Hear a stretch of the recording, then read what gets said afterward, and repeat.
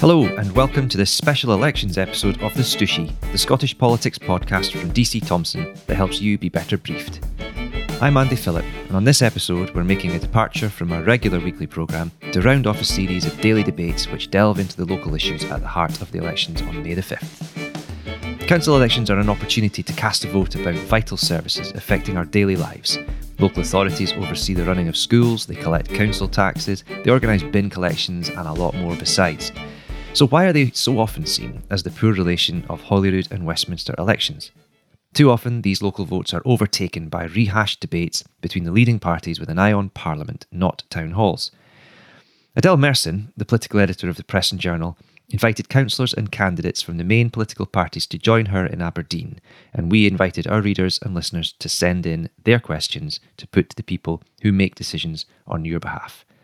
The panel, which included the outgoing leader, answered our listeners' questions on oil and gas, fairer funding for the North East, the local arts scene and a lack of rail provision, among many others. They also got to grips with the controversial progress of major infrastructure projects, including Union Terrace Gardens in the heart of the city. This episode is the final piece in the series, which also took in Dundee, Angus, Perth and Kinross and Fife, and they're all available as podcasts now. In Aberdeen, Adele was joined by Alex Nicholl for the SNP, Guy Ingerson for the Scottish Greens, Ian Yule for the Lib Dems, Jenny Lang, who's the current Labour leader, and Ryan Houghton for the Scottish Conservatives. Adele started with transport and asked Ryan if he backs pedestrianising Union Street.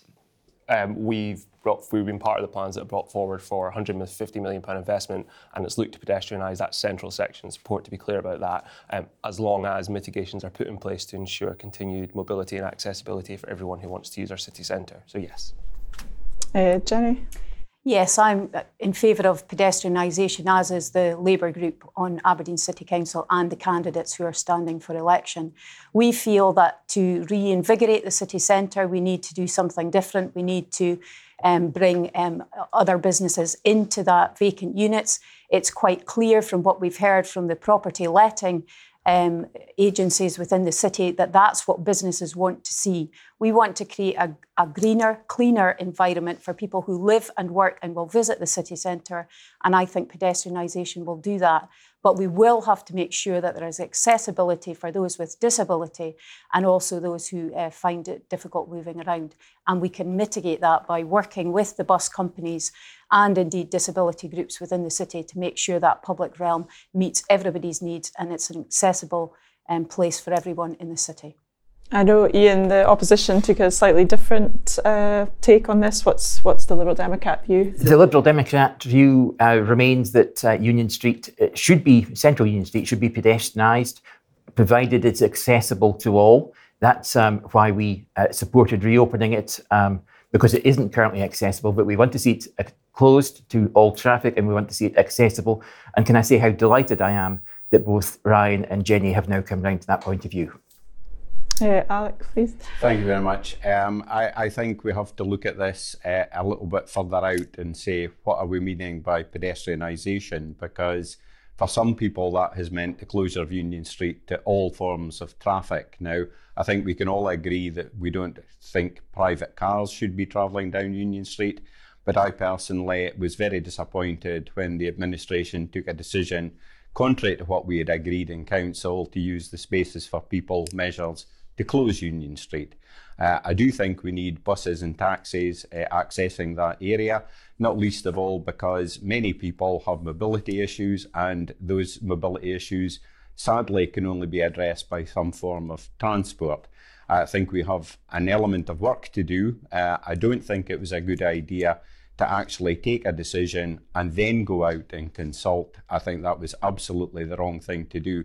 I think you need to consult when things are still at a formative stage in order that people can contribute to the debate while you're still in the process of moving things along. So I do think that we need in the immediate future to return buses and taxis to Union Street. Interesting, we've known since around Christmas that was going to be happening anyway because of the roadworks in Guild Street. We'll just go to Guy and then we'll let others have an opportunity to come in. Guy, what's the Greens' viewpoint on this? Yeah, we support pedestrianisation, much like other members here today. I would say that we need to make sure there are accessible spaces. You know, we can look to Europe, so cities such as Utrecht, who've done this really, really well. Berlin, other places. And I would actually say that it shouldn't just be limited to that section of Union Street. We should look at other areas in the city where pedestrianisation might work and might make it a more livable, friendly, child-friendly space for people. I think Ryan... Just 2 quick points. First of all, we did consult people before we took the decision. Over nearly 8,000 people were consulted last summer. They gave us their priorities, we reflected on them and we implemented them. Every single business trade body in the city said that's what they wanted as well, as long as the business is along Union Street. So we did speak to them. Second of all, what pedestrian, because when people think of pedestrianisation, they look at that central section and they say, that's a bit, it's not clean, it's not bright, it's not friendly. And that's why there will be millions of pounds of investment to make it a warm and welcoming space. So it's not what's there just now, it's what will be, and that vision's clear. Yeah. Just to come back, I totally agree with Ryan that there was a huge amount of consultation went in as we refreshed the city centre master plan. Of those top 10 items, 5 of them related to Union Street, and pedestrianisation was up there. We have to look at how we reshape the city centre, and that's what we have done with the master plan coming forward. We have to remember that £20 million of funding was secured for the BHS building, which people have supported. They want to see that refurbished. £20 million of that is predicated on pedestrianisation in the public realm around that. We have to bear that in mind. And the one thing that we've been saying to everybody is you have to give certainty, whether it's residents or businesses. Once you make that decision, you can then shape up the public realm to suit that scheme. If you don't do that, you end up with what we got in Broad Street, which was a public realm that was designed for pedestrianisation, but we have part pedestrianisation. And that has caused great difficulties for groups with disability, particularly those that are visually impaired. And that's why the decision around pedestrianisation must be taken. And then you work with the groups involved to draw up the public realm that makes it accessible for everyone. Right, just we've got Alex and Ian, just final words on this. Thank you very much. A couple of points to come back on. I think the interesting thing is when we've asked officers in committee regarding the predicating of £20 million of investment on this, the answer has come back so far that there has been no deep discussion and no actual decision from the funding government that they would actually require that to happen. So I think that's very much up in the air, and that's obviously something we would be quite happy to speak to anyone regarding. I think also we have to look at, as was mentioned, Broad Street. Broad Street has got many faults. It's been known about since about 2018. We have to take on board those faults and actually address them, not least of all for things like guide dogs, which look for pavements when they're trying to guide people safely about.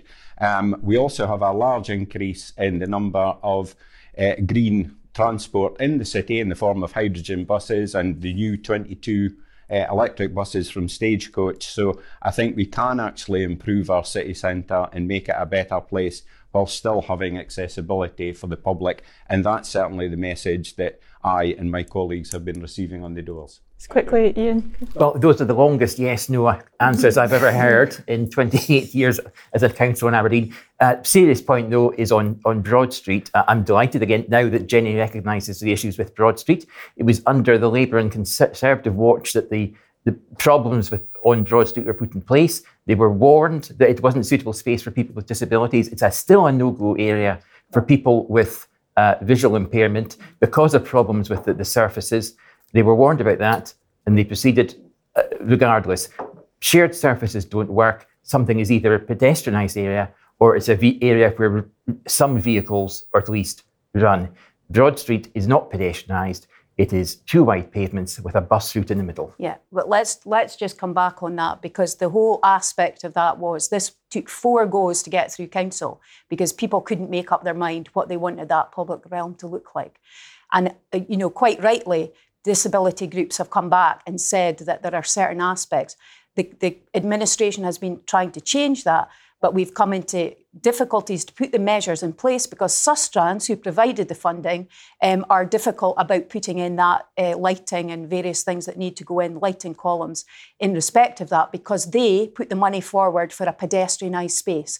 And that's the whole aspect about when you bid for money and you tell people what you want to do with that space, they provide that money and you don't go through with it. And I hear what Alex saying about we haven't heard from government, but that's because no final decision has been made on pedestrianisation, because at the last meeting, the opposition pulled back from that. There is no certainty at the moment. And that's why if you want to move the city forward, you have to vote for parties like Aberdeen Labour who will do that. We need to move on now. We could probably debate that all hour. The next question we've got looks obviously a big part of the regeneration of Aberdeen City Centre includes a need to diversify what the city can offer to those who live and work here. We have a question from Kirsty which asks, how will you support the local arts scene and local artists? If I could go to Ian. Well, I think two things immediately. The City Council, and there's been substantial agreement about this, needs to provide the spaces for cultural and arts events. And we also, as a local authority, need to support individual events, individual exhibitions. I must admit, I am not a big culture fan, as some of the people in this room have heard me say before, but it is vitally important for the well-being of our city, the economic well-being of our city, and to make Aberdeen an even better place to live, to work, and to spend time and enjoy yourself. So our city centre cultural offering is vital. I'd also like to see that expand outside the city centre, but our culture offering in the city centre is vital. And whilst I may not be a massive fan of the design of the art gallery extension, as you look at it in the inside, it's absolutely fantastic. Ryan, would you like to take that? Venues, absolutely, and that's why I'm glad we've continued to help the arts sector, providing very generous arrangements on venues, well-loved venues like the Lemon Tree, His Majesty's Theatre, the Music Hall, the Arts Centre, other places. But it's about more than that.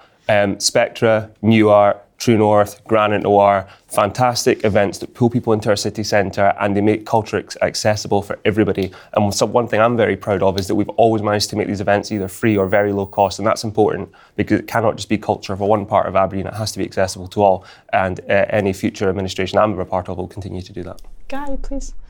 So I think one of the most important things is trying to look at pay and precarity in the arts sector locally and trying to remove barriers, particularly to working class artists.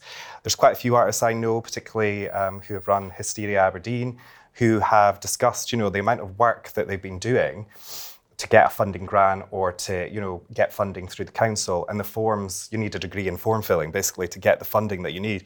I understand why that's the case, because obviously if you're taking public money, the public needs to know where it's going. But I think it's really important that we try and remove as many barriers as possible to young local artists, and that we do look at spaces that can be provided for free, for example. So Hysteria Aberdeen, they use Spin, one of the local businesses not far from here. But there's venues that could be used, I think, in spaces that could be used far more effectively. So I think from the Green perspective, tackling barriers to local young artists is really, really important. And I think we can do that fairly easily. Jenny?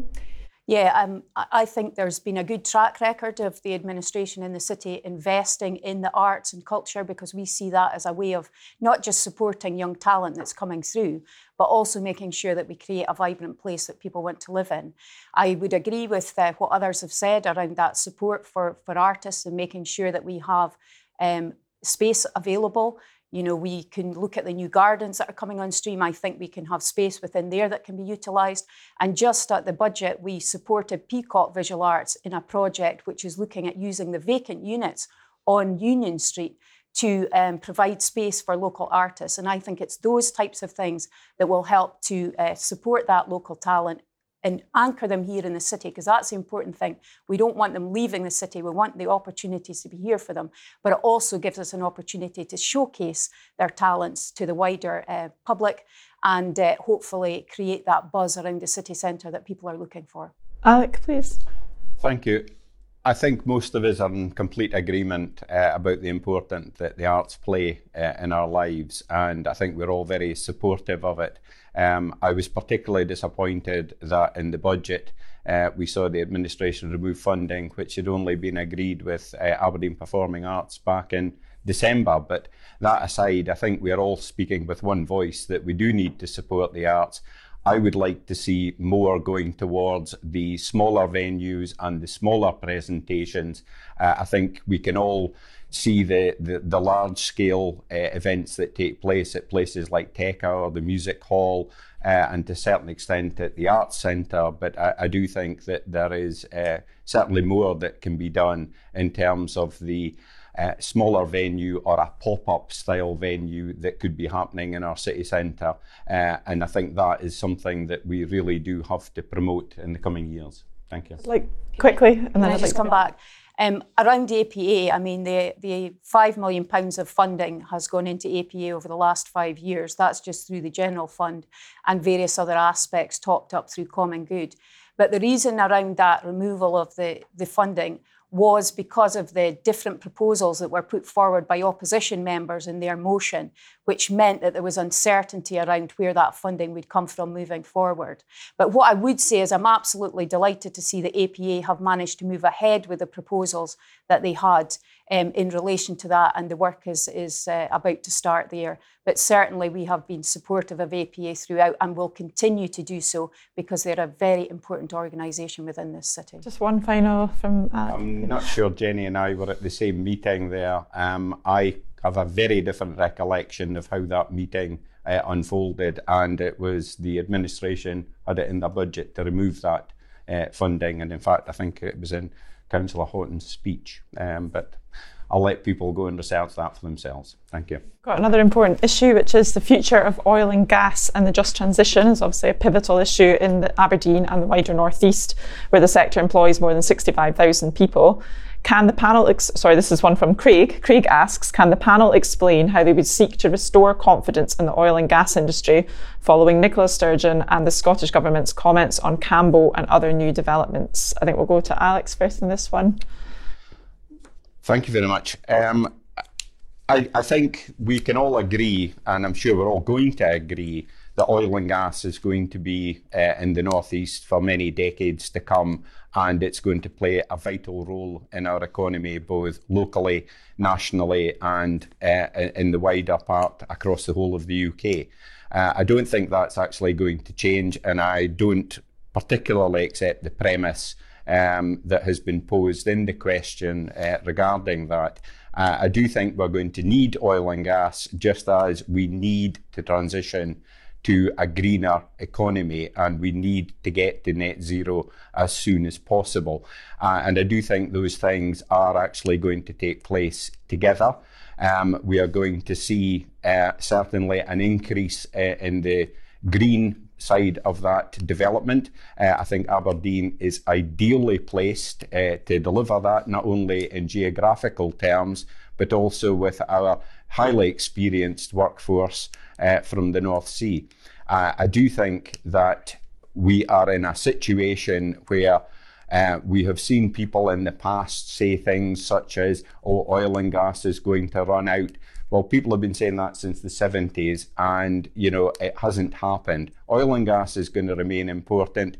Decommissioning is probably going to become more important, but we're also going to see the rise of green energy, and that's going to only be a good thing for our planet and achieving net zero. Nicola Sturgeon's obviously said, you know, she wants to shift away from fossil fuels. Well, I think we have to start the transition somewhere, and the transition starts now. If we had had this conversation 10 years ago, I think we would have probably had different answers from politicians across the political spectrum. But we have to start that journey, and that journey is starting now. And we're seeing vast sums of money, not only from governments coming into this, but we're also seeing private companies such as BP and Shell making huge investments into the green energy market. Now, that can only be a good thing, and we've seen BP partnering with a German company that actually make wind turbines. Now, I, for one, think that is a good news story, but it's the beginning of a journey. And I think when people first looked at the North East economy when oil first arrived, I think we heard all these doom and gloom stories, and some of them turned out to not be correct. It's actually been a great benefit to the North East economy, and I think this will be too. The Greens have obviously made some comments around the future of the oil and gas industry that have been criticised in the North East particularly. What would your party's response to this be? So I'll just come back on what Alex said. About 10 years ago, all the parties were in sync. That's not true. Scottish Greens have been talking about a transition for 30 odd years. At that particular point in time, the fossil fuel companies were spending millions, if not billions, on climate denial, trying to say that there was no problem. We could have had a much slower transition if we had started then, but now we have to, increase the pace of it. We've already seen, I think there was figures out in the IPCC report of over 100,000 people directly dying from climate change. I think it was maybe 2019. I might be incorrect about that date, but we can see that people are actually dying now. There's been huge floods in South Africa, which have caused all sorts of problems. People complain about things such as immigration, but that's nothing compared to what's going to happen when we have massive heat waves right now in India and Pakistan, which means it's unbearable for people to even be inside their own homes. We have to look at what we do here. We have to think globally and act locally. What we do here has an impact elsewhere. And we've already started seeing it here as well with Storm Arwen, etc.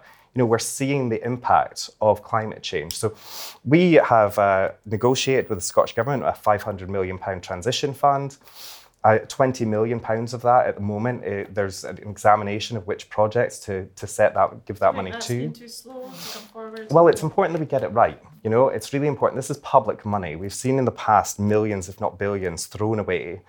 Boris Johnson in particular is well known for throwing millions of pounds away on fanciful projects such as a bridge to Northern Ireland or a garden bridge, which then don't come to fruition. So it's really important that we get that right and we get the right projects, that money. I think it's also important to note that it isn't just about transitioning from oil and gas into renewables. We're talking about home insulation here, rebuilding our railways, reopening rail lines. We're talking about nature restoration, of which we've delivered funds for as well. We're investing £5 billion into rail, for example, and we're looking at feasibility studies linking Peterhead and the Broch. So it's really, really important that we look at it in the round, and that's what Greens are doing. And just right now, our MSP for the North East, Maggie Chapman, was at the Scottish Trade Union Congress speaking to workers there and saying that exact thing, that a just transition should be worker and community-led, which is why exactly we oppose things like St. Faith's Park, where the community haven't been listened to. I do know you said to myself the other week that some of the comments that your party has made nationally have been silly. So do you disagree with their approach? Well, having looked at those comments after making my own comments there, I think, to be honest, some of that was lost in translation. What was essentially being said was that some of the politicians who are really wanting to expand oil and gas production at a time when we need to be looking at reducing demand as well as production have, been on the right, predominantly, but not exclusively. Now, if my party had been saying, that oil and gas workers were the problem, then that would have been silly. And I think I'm a former oil and gas worker myself. I did not get into politics to make my friends and family members unemployed. I got into politics because I could see that Aberdeen was at risk of becoming an old coal town, and we really need to avoid that situation. We've seen what happened when the pits closed across Scotland, and we really need to avoid that happening here. Ryan? Yeah, so Craig's question struck at, the confidence in the oil and gas sector.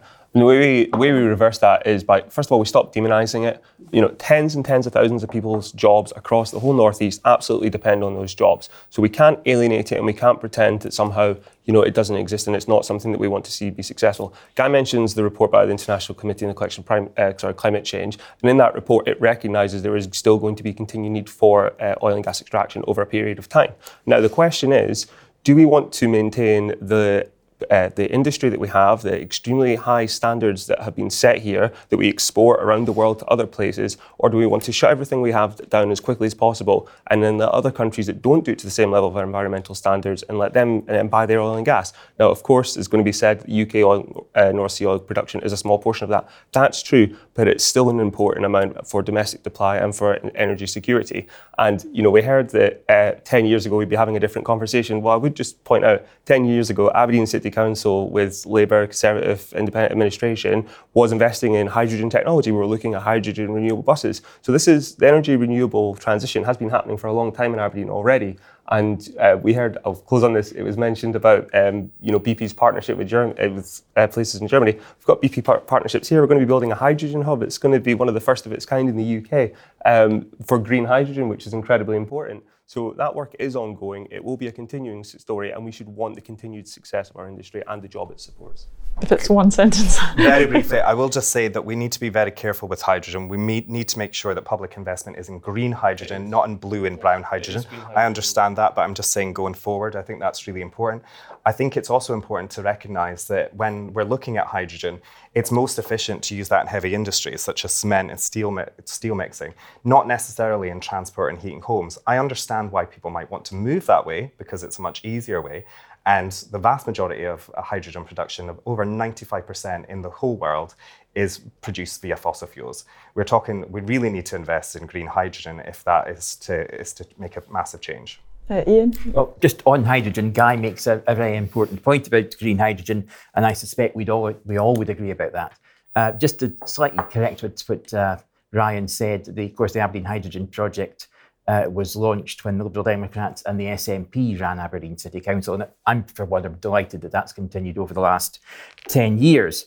Back to the just transition and restoring confidence in the oil and gas industry, I think what the oil and gas sector need is certainty. They needed certainty to invest in decommissioning, to invest in new energy, clean energy processes and technology. And to do that, they do need certainty. So I, for one, would oppose UK government windfall taxes. That's obviously well above my pay scale, and it's not what my party nationally says, or for that matter, Labour. But I think that's wrong because that will absolutely destroy confidence in the oil companies and energy companies in investing for the future. Successive UK governments have taken billions and billions and billions of pounds out of the Aberdeen and the North East and the oil and gas industry over the last around about 50 years. And we need to see UK governments, not just the Scottish government, but we need to see the UK government investing in the North East as payback for that massive amount of money that our communities have provided for the UK exchequer over the years. I believe we need vastly improved transport links. And that means electrification of the East Coast rail line from Edinburgh to Aberdeen, something that frankly should have happened decades ago. We need to open, in terms of rail, we need new stations. We need that new line to Buchan, or new or renewed line to Buchan. But we also need investment in those emerging industries. We need to train people, as a society, we need to train people away from oil and gas jobs towards those new clean energy industries and other industries and other businesses. We need government to invest in that. We need government support for new start businesses in the North East. And we need to accept, we absolutely have to transition to net zero as quickly as we can. Yesterday is not soon enough. Okay. But some industrial processes will going to continue to need oil, at least in the short to medium term. And I'd much rather that was North Sea oil or West of Shetland oil than important oil from a energy security and, to be blunt, national security point of view. But so it's not just about almost the easy transitions are about fuel, about heating, and about transport. The more difficult transitions are the technological processes that depend on oil. I don't want to cut in, but we are going to have to. Well, I have two bites of the cherry on this one already. So we need to recognise that, but we need to transition as quickly as we can. Thank you, Adele. Finally on this one. Yeah, thanks for that, Adele. I think because we host the oil and gas industry in this city, we've known for a long time that if we are to achieve net zero goals, we need to bring the industry with us. And that's what we have been doing over the last 10 years. Our city region deal was about that diversification of the economy. It was about that renewable energy piece and investing in that. And, I'm not surprised that Ian wants to jump on the bandwagon of Labour in respect of hydrogen. But, I think for maybe 10 minutes or something before they left office, they might have spoken about it. But the hydrogen strategy started in this city in 2015. And I suppose that's the disappointing thing, because we've not seen government at either a Scottish government level or a UK government level come forward with plans quick enough in that respect. They're playing catch up when you look around Europe. I was listening to what Guy said there about investment in renewable technology and the just transition. And that's the whole point, because it's about making sure that the plans that we shape up have that just transition for those who are working in the industry at the moment and those that will come and live and work in Aberdeen in the future. But I have to say, his Green colleagues who sit as ministers in the Scottish Government certainly don't have many ideas around those plans, because I spoke with them just a few months ago about where they saw that investment going in, and they didn't have a clue, if I'm honest. But it's unsurprising, because their party was also the ones that wanted to disinvest from what used to be the Oil and Gas Technology Centre, now known as the Net Zero Technology Centre, in their manifesto at the Scottish parliamentary elections. They wanted money to be removed from the city deal. Now, it's exactly those types of organisations that will lead to the energy transition, because they are bringing forward the technology and adapting the skills that will be required. And that's the whole point about this. We don't have, we've got lots of skills and technology in oil and gas, but we aren't able to make that switch, in a matter of months.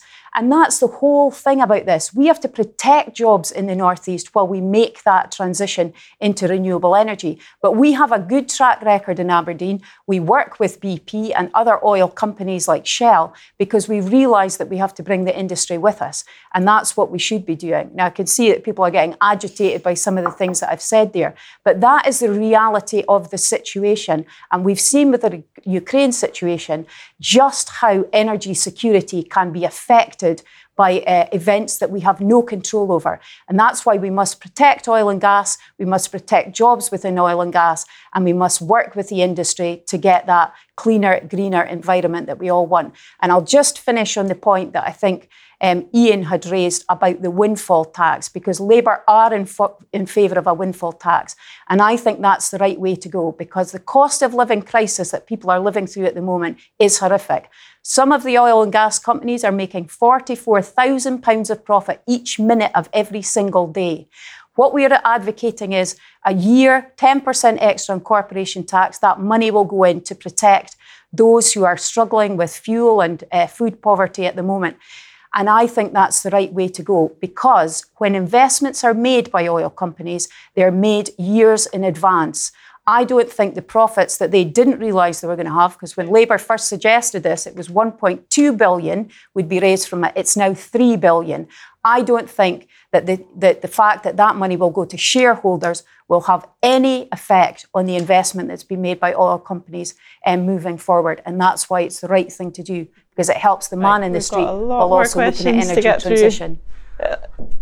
I would just say it's laughable to say that Lorna Slater doesn't know what she's talking about. She's a renewable engineer, project engineer, worked in renewable energy for years. She knows what she's talking about. I would also say, it's a tad unfair to talk about discussions that you've had when people aren't necessarily in the room to defend themselves. I would just say that. But yeah, when it comes to some of the things that Jenny was speaking about, there is some agreement, actually. I think, she's bang on the money when it comes to a windfall tax. But the problem with that is Labour's being dishonest. That's not going to happen after these elections. These are local council elections. Councils do not have the power to levy a windfall tax, and it's very dishonest to run a campaign based on that.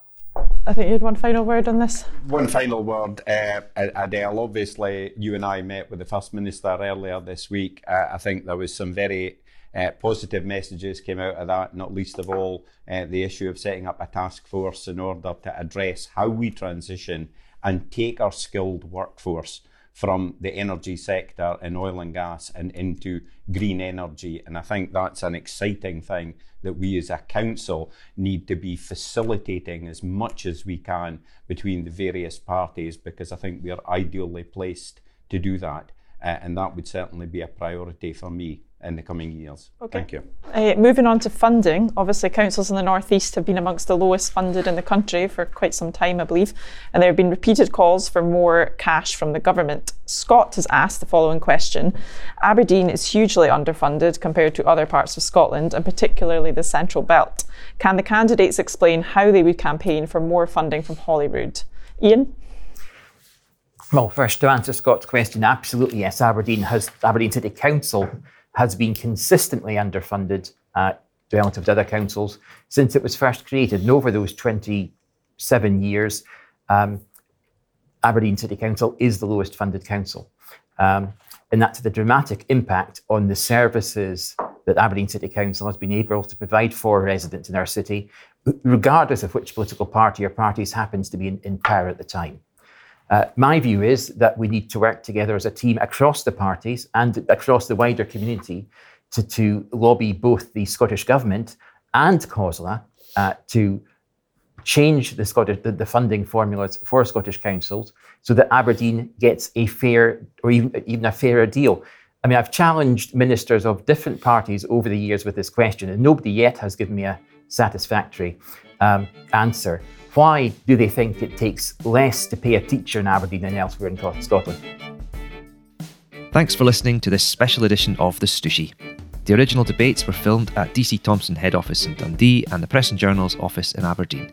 They can be watched in full by going to the P&J and Courier websites and heading to the politics pages. Thanks to Adele Merson for hosting, Stooshie producer Morven McIntyre, the teams in Aberdeen and Dundee, and of course to you for listening. We'll be back soon with more, but until then, and even after then, pick up or log on to the Courier, the Press and Journal, and all of our news brands so that you can be better briefed.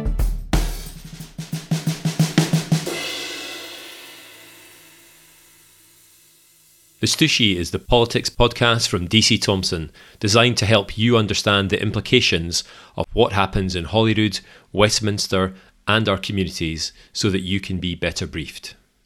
Don't miss an episode by following the Stooshie today on Apple Podcasts, Spotify, or wherever you listen. And if you know folks like you who want to understand politics in Scotland a little better, suggest they tune in or follow Stooshie Scott on Twitter and Facebook. And stay even more up to date on local and Scottish news by subscribing to the Courier or Press and Journal, where you can get 1 month of unlimited access for just £1. Check the episode notes for details and terms.